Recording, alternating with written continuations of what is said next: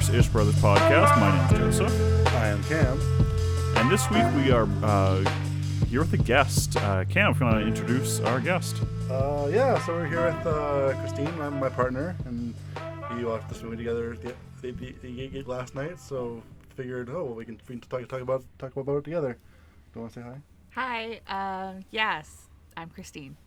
Why don't you give us a little insight into what movies you like? Give us a movie or two that is your favorite right now. Yeah. On Letterboxd, I have Ever After. What else do I have? I think you only have one favorite. No, I have four. I added four. You do have four now. Okay. Oh boy. But yeah, so I like rom-coms. I like romance and laughter. We also watched When Harry Met Sally this morning. So Classic. That was a good time. But I think Ever After might be my favorite movie.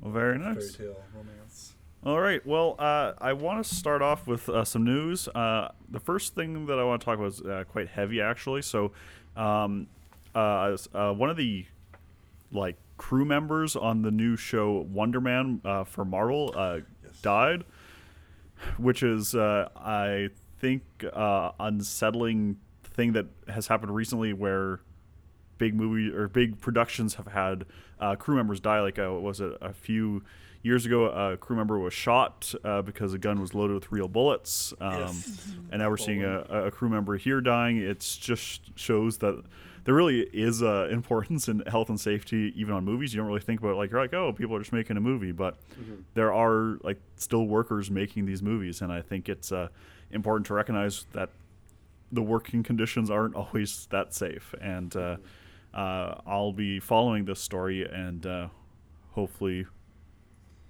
if Disney is at fault, they are brought to some sort of justice.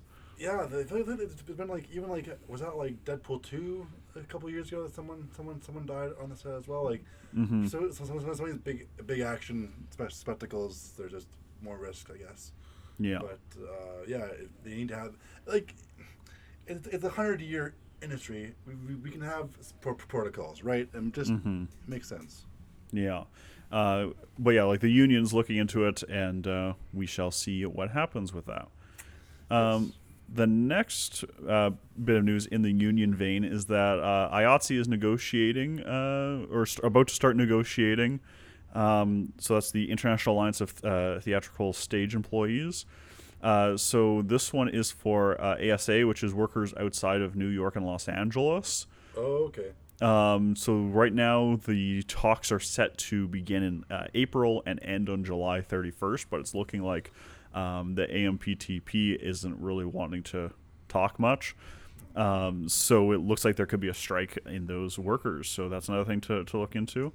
And it shows that, the fight's never over. We talked a lot about the strikes this summer, but the negotiations never really end. There's all sorts of different bargaining units.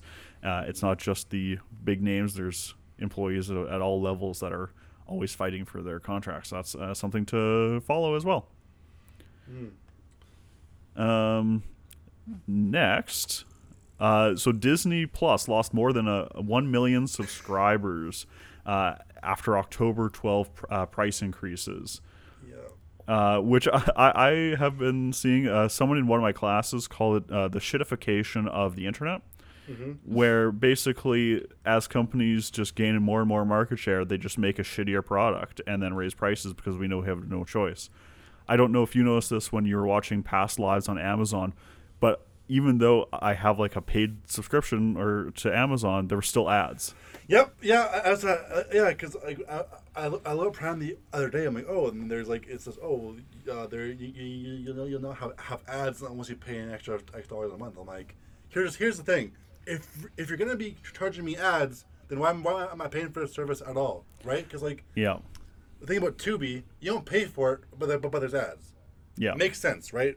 But why am I paying $10 a month and I'm still getting ads? Explain to me. Especially when I don't know, we grew up on YouTube and stuff where you watch an ad and you get a free 20-minute video. It just makes sense. I mean, even YouTube has been getting worse and worse in the sense that the ads, specifically when you watch it on like a smart TV, are getting longer and more frequent because they're trying to push you to their Disney or their YouTube Plus or their YouTube Premium or whatever.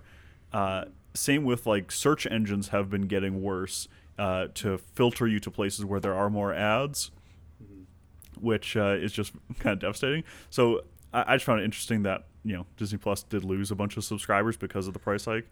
This is their 5th consecutive quarter losing subscribers. Yeah, So that's it's very interesting. Well, so the Amazon membership, it covers more than just TV, though, right? Like it covers your deliveries and stuff. Well, that's why I think it's so strange that they would add ads to Prime, because they make their money elsewhere. They don't make money on their TV shows. They make money off of delivery, and the TV shows is just like an added, like, hey, thanks for subscribing kind of thing. Yeah, like also like Bezos isn't hurting for money, right? He's literally the wealthiest person in the world. Okay, sorry, your 8th generation down the line might have to spend some money. Sorry. In kind of the same vein, I found this really interesting. That was Dakota Johnson.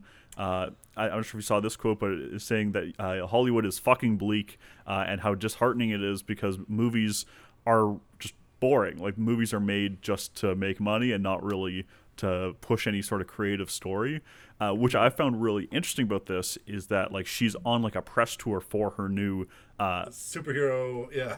Yeah, and saying, like, the industry sucks right now. And I think it's just really insightful that even actors don't like what's happening in Hollywood. Like, they want to be a part of interesting movies. They don't want to just necessarily make a lot of money because it's only really, like, the top, 10 actors that actually make a lot of money. Everyone else, makes decent money, but not as much as, like, The Rock or something like that. And, like, they also want to get paid, like, right? Like, yeah.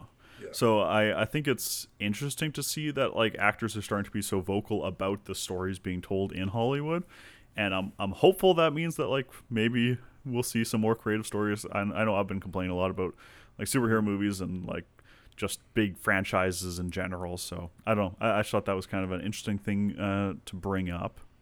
They're doing a lot of remakes, right? Like, and it doesn't seem like there's a lot of new stories. And the ones that are being made that are new are getting shelved, right? We're talking like, well, Joseph, I'm a bunch of fun to talk about this, but like the Acme versus whatever. Coyote versus Acme. Yeah, the new like Looney Tunes movie that's now getting shelved probably after like they supposedly tried to sell it, but I'm pretty sure that was pretty much false, right? Like they didn't try to sell it at all. They did try to sell it. It was just for like a crazy amount of money that they knew no one would actually pay. Yeah. Because like, I guess we have to. Netflix, do you want to pay like $50 million for this movie? Or like something like that when the movie costs like maybe $10 million to make, and they're like, maybe not. Someone at Warner Bros. should be brave and blow the whistle and release the movie. Well, I don't know. Yeah, but yeah, it's likely that the movie will just be deleted, which is just pretty telling of the movie industry now. But go ahead. Sorry, like it's the writer of May December who wrote that one. Mm-hmm.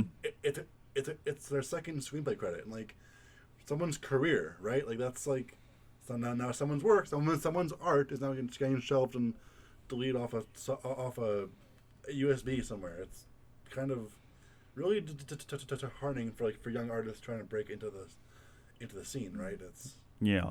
On that note, I do have a good piece of news, and that's that Erica Tremblay's film, Fancy Dance, starring Lily Gladstone, will be premiering on Apple TV Plus. It was originally didn't have any distributor, so it will be on Apple TV Plus. So that's good that like some movies are getting picked up, but for the most part, the streaming and film industry is kind of abysmal. Mm-hmm. But anyways, I think that's all No, I have one more piece of news. I'm not sure if you saw this. This was from like 2 days ago, but the Oscars is going to add a new competitive award in 2026. It is for casting directors. Yeah. Which I think is kind of cool. It's the first new category since 2001 with Best Animated Feature.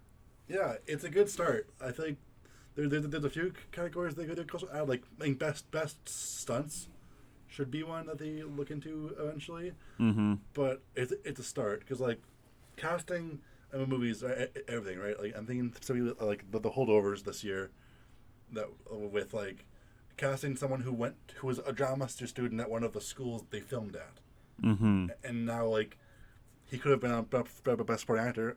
I would have preferred Dominic Sessa over Ryan Gosling. Like and like again, I like Barbie, I like Ryan Gosling, but look at what this kid was able to do. acting up against Paul Giamatti and Divine Joy Randolph and like good actors, and he's like holding his own, if not like some scenes overtaking them. It's absolute masterwork, and like that's up to the casting director. Without a good casting director, you don't have that, right? It's Yeah, so I'm looking forward to it. I do like it that the Oscars is doing more to recognize, the workers that aren't usually put in the spotlight, and we'll see what happens in 2026. But that's all the news I have. Do you have any other news, or is that everything? I think that's everything that I can think of. All right, then why don't we get into the movie? Cam, do you have some fast facts for us? All right, so Past Lives is a 2023 American romantic drama film written and directed by Celine Song, who is a Korean-Canadian filmmaker, so represent Canada, I guess. Stars Greta Lee, Teo Yu, and John Magaro. Distributed by A24. Budget of $12 million and box office of $22.8 million, so it did almost twice its budget back, so good for it. Very nice. Yeah. What are your two's initial thought? Christine, why don't you go first since you are our guest? Well, I thought that the movie was, I liked the casting as we were talking about. I think that the man that played Arthur was well done as well. Mm-hmm. But I thought that it was like a love story, but more real, like more real life, not the rom-coms that we may be used to. I know this isn't a rom-com, but it is like it's got a love story, right? So. Yeah. Cam, what about you? Yeah, I really enjoyed it. Yeah, I think Arthur was a really unique character because I feel like the way that role has typically been written, it's a lot more like aggressive and off-putting. But here you like he's empathetic to them. He's not like, oh man, you can't hang out with them because whatever. He's like, no, like I'm not like that. Like I trust you and I love you and I trust you to do what you think is right. Yeah, I mean, I'll use this as a diving off point to talk about some of the stuff I want to talk about. But I found that like the characters, like Arthur is probably the most realistic of the trio. Like Nora and Haesung both are pretty unrealistic in the sense that I would say they're pretty unrealistic in the sense of how they've been acting for the past 12 years. Like I don't think most people will just like put a hold on their life for 12 years just for a person that they met when they were 12 years old. I think that what I found this movie to be a lot more of is like a painting where it's capturing a feeling or like a type of vibe of longing, of missing something that could have been like that type of thing. It's not really meant to be realism. It's more capturing, we all miss something, like either whether like we miss childhood or we miss in this film. I think what it's really discussing is the missing of where you're from. Like I think it's less so much a romance than it is talking about the longing you have for where you coming from and trying to decide what it would have been like if you would have stayed, that kind of thing. Right. And I think on that, like if you look at it as a love story type of thing, I think it does kind of fall flat because it is pretty unrealistic. But if you look at it as more of like a that sort of like painting, that feeling, that like sort of aura, it does a much better job. That's kind of my initial thought. Yeah, it's more like a vibes based instead of like a plot. Like we need to hit these key points in a love story formula. It's a lot more expressive and expressionistic and up to interpretation. Even like the last shot when it's her walking back to her apartment after saying bye to Haesung. Is she she's she's processing a lot of things, and each person can kind of interpret what she's processing, right? Like. Mm-hmm. Before we get too much into the feelings of the film, why don't we get into more of the technical stuff with the. Oh, go ahead. Sorry. Yeah. I really liked how they talked about the Inyan and how we're connected, and how you can have these experiences with people on the street, and it can be significant without you realizing it. Mm-hmm. The Inyan and the connections that we have with the past lives. Yeah. I definitely think it's an interesting way of looking at things, and it does go against the sort of typical individualistic idea of life that we're, given in our society compared to Korea, where like we're often told like it's just you and your family versus the world.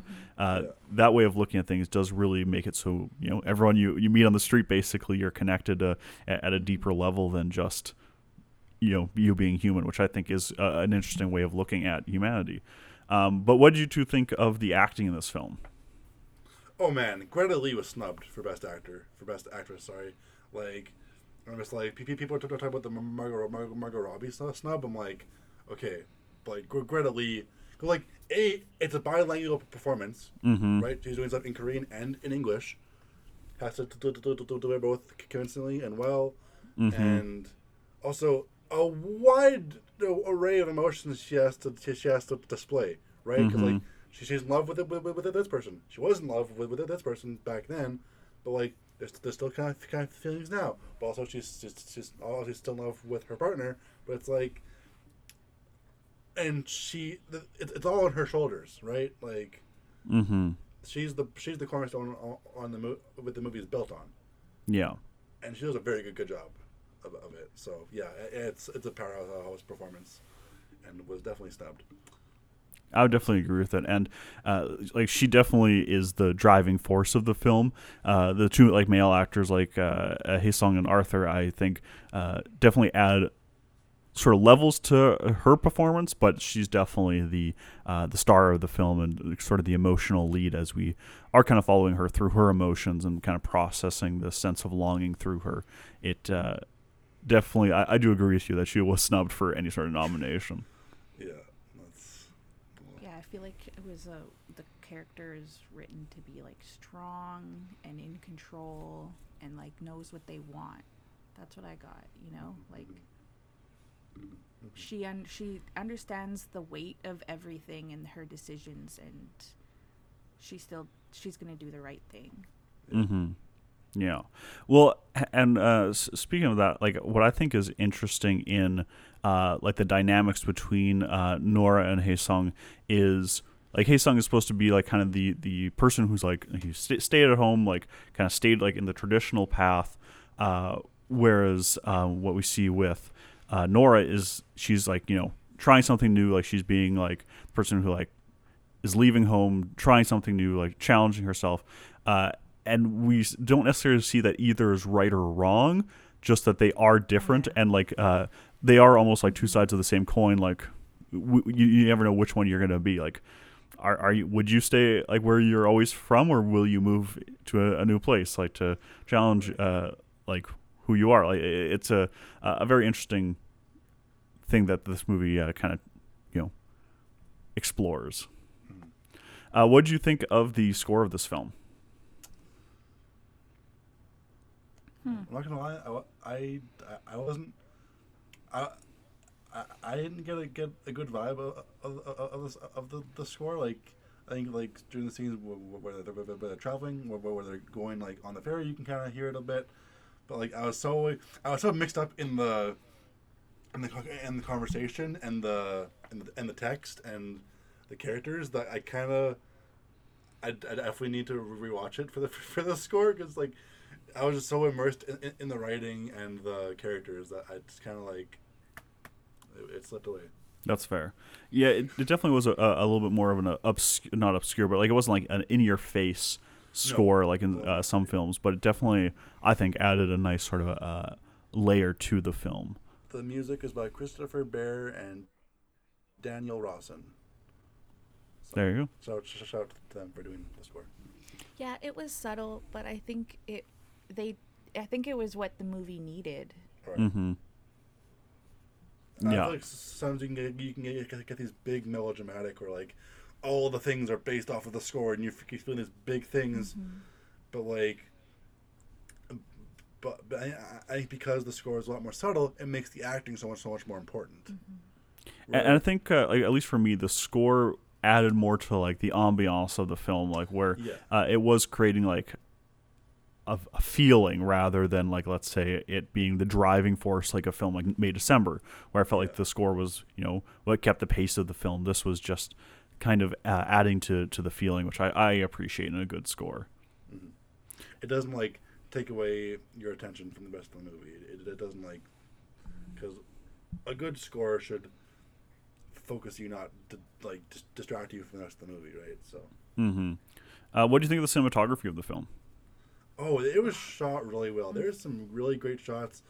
I love like the one where they're going up, where it's they keep the middle of focus, but like she's going up the stairs, he's going down the stairs, and like there's a lot of like, and like even like on the train when they're together, but there's the bar in the middle. A lot of like really good imagery that I just love. A lot of good visual storytelling.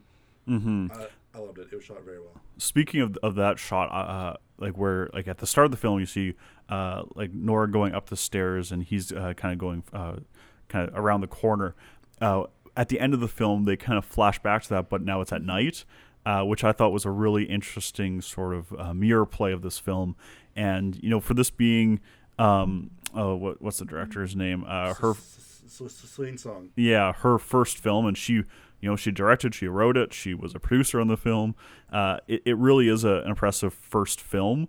Right. Like she came from theater, so like she obviously has like a lot of practice with writing and stuff. But film is such a different medium than theater in the sense that you can play around with stuff like this. Yeah. And I thought that showed a great maturity in her style to be able to pull off like very creative and powerful scenes like that.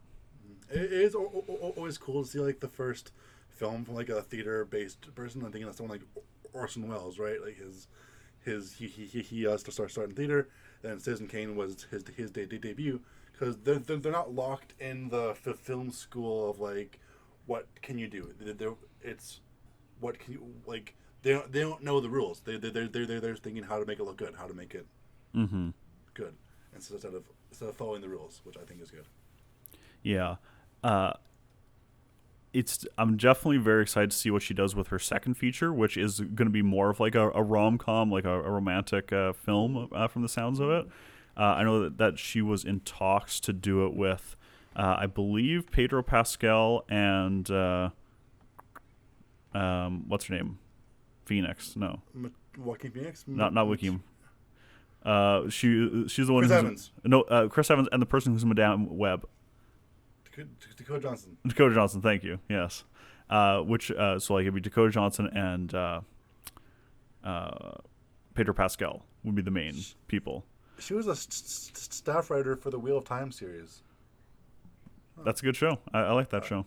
I haven't gotten around to it yet. So. I would recommend it. But yeah, I'm definitely very excited to see what she develops, and it sounds like she's been perfecting her writing skills, so I'm excited. I love it when a director also writes their own films. I find that you get like a clearer picture of what the director really wants that way, or like what the writer wants that way. And it's more like a auteur kind of thing, right? You're not directing someone else's work; you're doing your own. Exactly. Yeah. But yeah, that's all the sort of technical stuff. Did either of you have anything else to say on technicalities of the film? I really liked, I guess, the way they portrayed like their immigration process, and down to the detail of the girls practicing English on the train and the parents helping them pick their name. I thought that was really, really well done from my own perspective. Yeah, I also found that interesting, and even like to see like when they were in Korea still, like their like the father, or no, not the father, the mother of Hae-sung being like why do you want to move, like that kind of thing. that is often a question that like you don't see in movies. Usually you're just like, oh, of course you want to move to like Canada or the United States because Yeah. of course it's better, right? Whereas like in this film they're like why would you want to leave? Like you have a good life here, like and I think that was a really interesting thing to add to this film that adds a different perspective on the immigration process that sometimes people do it, not necessarily because it'll make their life better, but maybe it's because like it's for, I don't know, that they want to just try something different. Maybe they just, want to live in Canada or like the States just because, not necessarily because it's going to make their life overly better, right? They just heard about poutine and they were like, I'm there. Exactly, yes. I mean, Niagara Falls, she had a Niagara Falls shirt on, that's a great selling feature. But I do find that really interesting.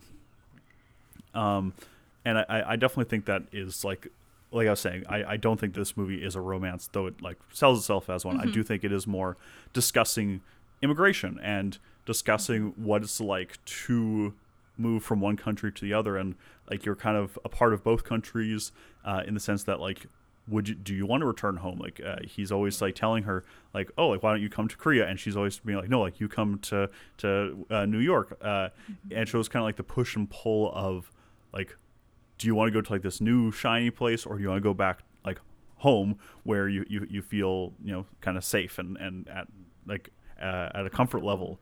And I don't know. What do you two have to say about that? Yeah, it's almost like is she missing Korea or is she missing him, right? Because as a kid she's not gonna have the full like fondest memory or the full memory of like what she misses about Korea, but like, he's an easy placeholder in her mind for Korea, because that's pretty obviously that was an important relationship for her as a kid. So like I feel like it's almost missing Korea through him rather than missing him entirely, right? Yeah, it's like seeing her old self through him, and kind of the feelings of grief that come along with that, like realizing you've grown, you're not the same person, and maybe that same situation isn't as comfortable as you think. Like I think what really kind of got to me is like these feelings of longing are like a normal feeling, and like it really was not trying to look down on you for like of course like you're gonna look back on your life and be like, oh, like what if this would have happened, what if that would have happened.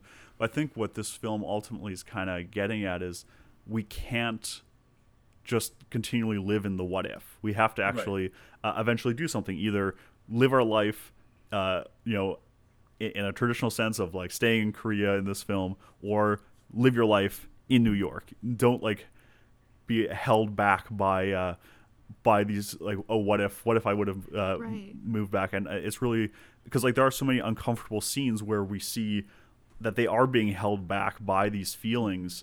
Like the scene that really made me like kind of just like you're like, oh, like this is uncomfortable, is like the bar scene where Arthur's just sitting there while they're both talking in Korean, and it kind of just like really spoke to me that like you kind of have to choose one or the other, and you can't really just live in the like the liminal state between. Yeah, do you have anything to say on that? Yeah, we were kind of wondering if like, because like I know like he doesn't speak the most Korean, but we're kind of wondering how much was he able to listen to, right? Because like, and understand. Yeah, because like I can understand French pretty well, even though like, I can't speak it at all, but like I can watch a French hockey broadcast and kind of get what's happening, right? We're kind of wondering like how much he was able to pay attention to the conversation. Yeah, whether it was none or a little bit or whatever, but I think that really does show like this film is living in ambiguity. Yeah, and kind of just accepting that the like life is so ambiguous. Like there is no set path. Like we really do have to at some point like we have to decide like but even our decision isn't going to work out. Like when she was young, she wanted to win a Pulitzer. She wanted to win now she wants to win Nobel a Tony Prize. a Nobel Prize. Exactly. Like, you could have all these grandiose plans, and it's good to have these ideas, but so often life will never go the way that you expect it, and you kind of just got to make your decision and then go with it. And you can't really be wishy-washy on it. You kind of just gotta Right. do it. Like, Go ahead. Sorry, yeah, like their life was a certain way, right? Mm-hmm. But who they are, the choices that they have made have led them where they are, and that is where they're meant to be. Mm-hmm. Regardless of what people might think they're supposed to do, or so it's like making a choice and sticking to it. Yeah. No, overall, I really liked this film. I think that it was a very well technical film. I think that the writing, I think, I like on Letterboxd and stuff, I see some people are a little wishy-washy on it.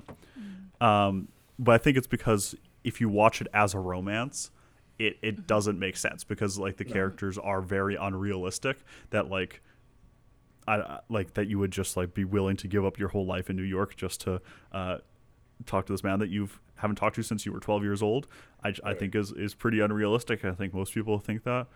But if you like look at it more from like an ambiguous, like sort of like a commentary on living in a country that you weren't born in, that kind of thing, then it does hold its own a little bit better.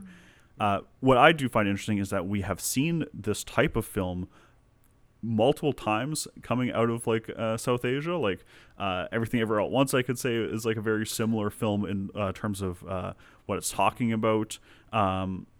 There's another film I forget, but then like this film, so I just find one? Yeah, I forget what it's called, but it just seems like there's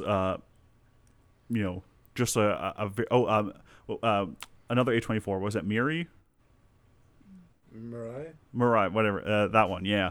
Where it's just I just find it very interesting that this is the story that seems to be hitting home with a lot of people. And I think it is just a commentary on how, as like capitalism has risen, so has the need for like globalization and for people to move across the world, because as jobs get more and more specialized, you might have to move to a country where your specialized job is just more in demand. And I just find it very interesting that, and I think you can definitely relate this sort of uprise in films talking about being an outsider as a direct link to capitalism's need for people to move around and be alienated from not just in their jobs but also in their everyday life. Mm-hmm. Yeah, that's all I have to say about this film. Yeah, that's. I feel like I've said all I want to say, I think. All right, then why don't we get into some reviews of the film? Cam, what did you give this out of 2 thumbs up? I'll give it 2 thumbs up. You know what? It was good. I had a good time. It was pretty emotional at the end, but like it felt things. It was good art. It was. I'll give it two thumbs up. Nice. What'd you give it? I give it 2 thumbs up. I really like Greta Lee's character. I like the way she portrays Nora. Mm-hmm. And it's different, it's not the same story that we keep getting shoved in our face. Mm-hmm. Right? It's like it's still out there, but it's 2 thumbs up because I think the casting was really well too, like Dylan, and I cried, but I cry a lot at movies, but it definitely made me bawl my eyes out. Yeah, I was starting to well up. It wasn't quite packed into the levels of me tearing up at the end, but nothing is. Nothing gets me like the paint too. That's fair. No, I give it 2 thumbs up as well. I really liked what this film had to say, and I'm excited to see what is going to come out of this director in the future. And if this is where she's starting, I can't wait to see where she goes. Anyway, so that has been our review of Past Lives. And now, after a bit of a break, we are going to play the Letterboxd game. Oh, boy. So, Christine, since you are new to the podcast, I will explain it to you. So, basically, I've gone through Letterboxd. I have found 4 real reviews, and I also made up a review, and you have to decide which one I made up. Oh boy. Are you both ready? Ready is all I've All ever right. been. All right. Number 1. Why do what ifs in movies hurt so good? Number 2. Arthur being the most rational person in this film is saying something. Number 3. Man, get over it. Number 4. Arthur might be the strongest person in any movie. He wasn't worried once because he knew what he had. And number 5. Eternal Sunshine of the Spotless Mind fans really be like that. Which one did I make up? I'm with 4. You're going with number 4. That was the Arthur might be the strongest person. Yeah.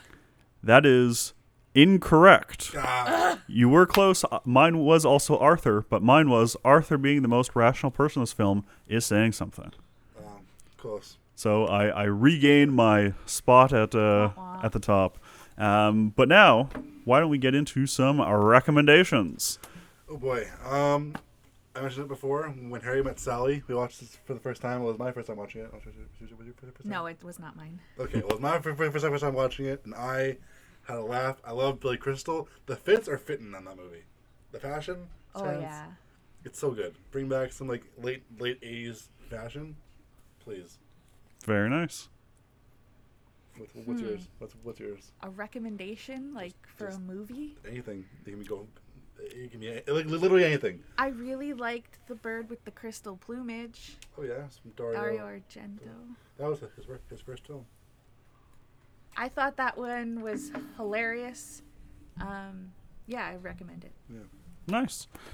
I'm trying to decide what movie I want to recommend. What are the vibes right now? You know what? I watched Gosford Park, which is a murder mystery from 2001 set in the 1920s or 1930s? 1930s, England. I got the Arrow Blu-ray for it, and it's it's very like Clue-esque in the old house setting, but like Knives Out, where you're like it's a bunch of rich people fighting over money. It's just a very like vibey film. Like it's not really driving in the sense of Knives Out, where like it's really like fast paced. This film's very like it's good to just like cozy up with a blanket, make yourself some tea, and just enjoy these British people talking about why they might want to murder this person. Yeah, that's my recommendation. Highly recommend. It's a Robert Altman film. Robert Altman, director of films like Nashville or The Long Goodbye. Very, very well-known director, but this was one of his last films, as he died in 2006. Oh. But yeah, that's my recommendation for this week. But anyways, thank you for listening. Tune in next time when we talk about, something. Bye bye now.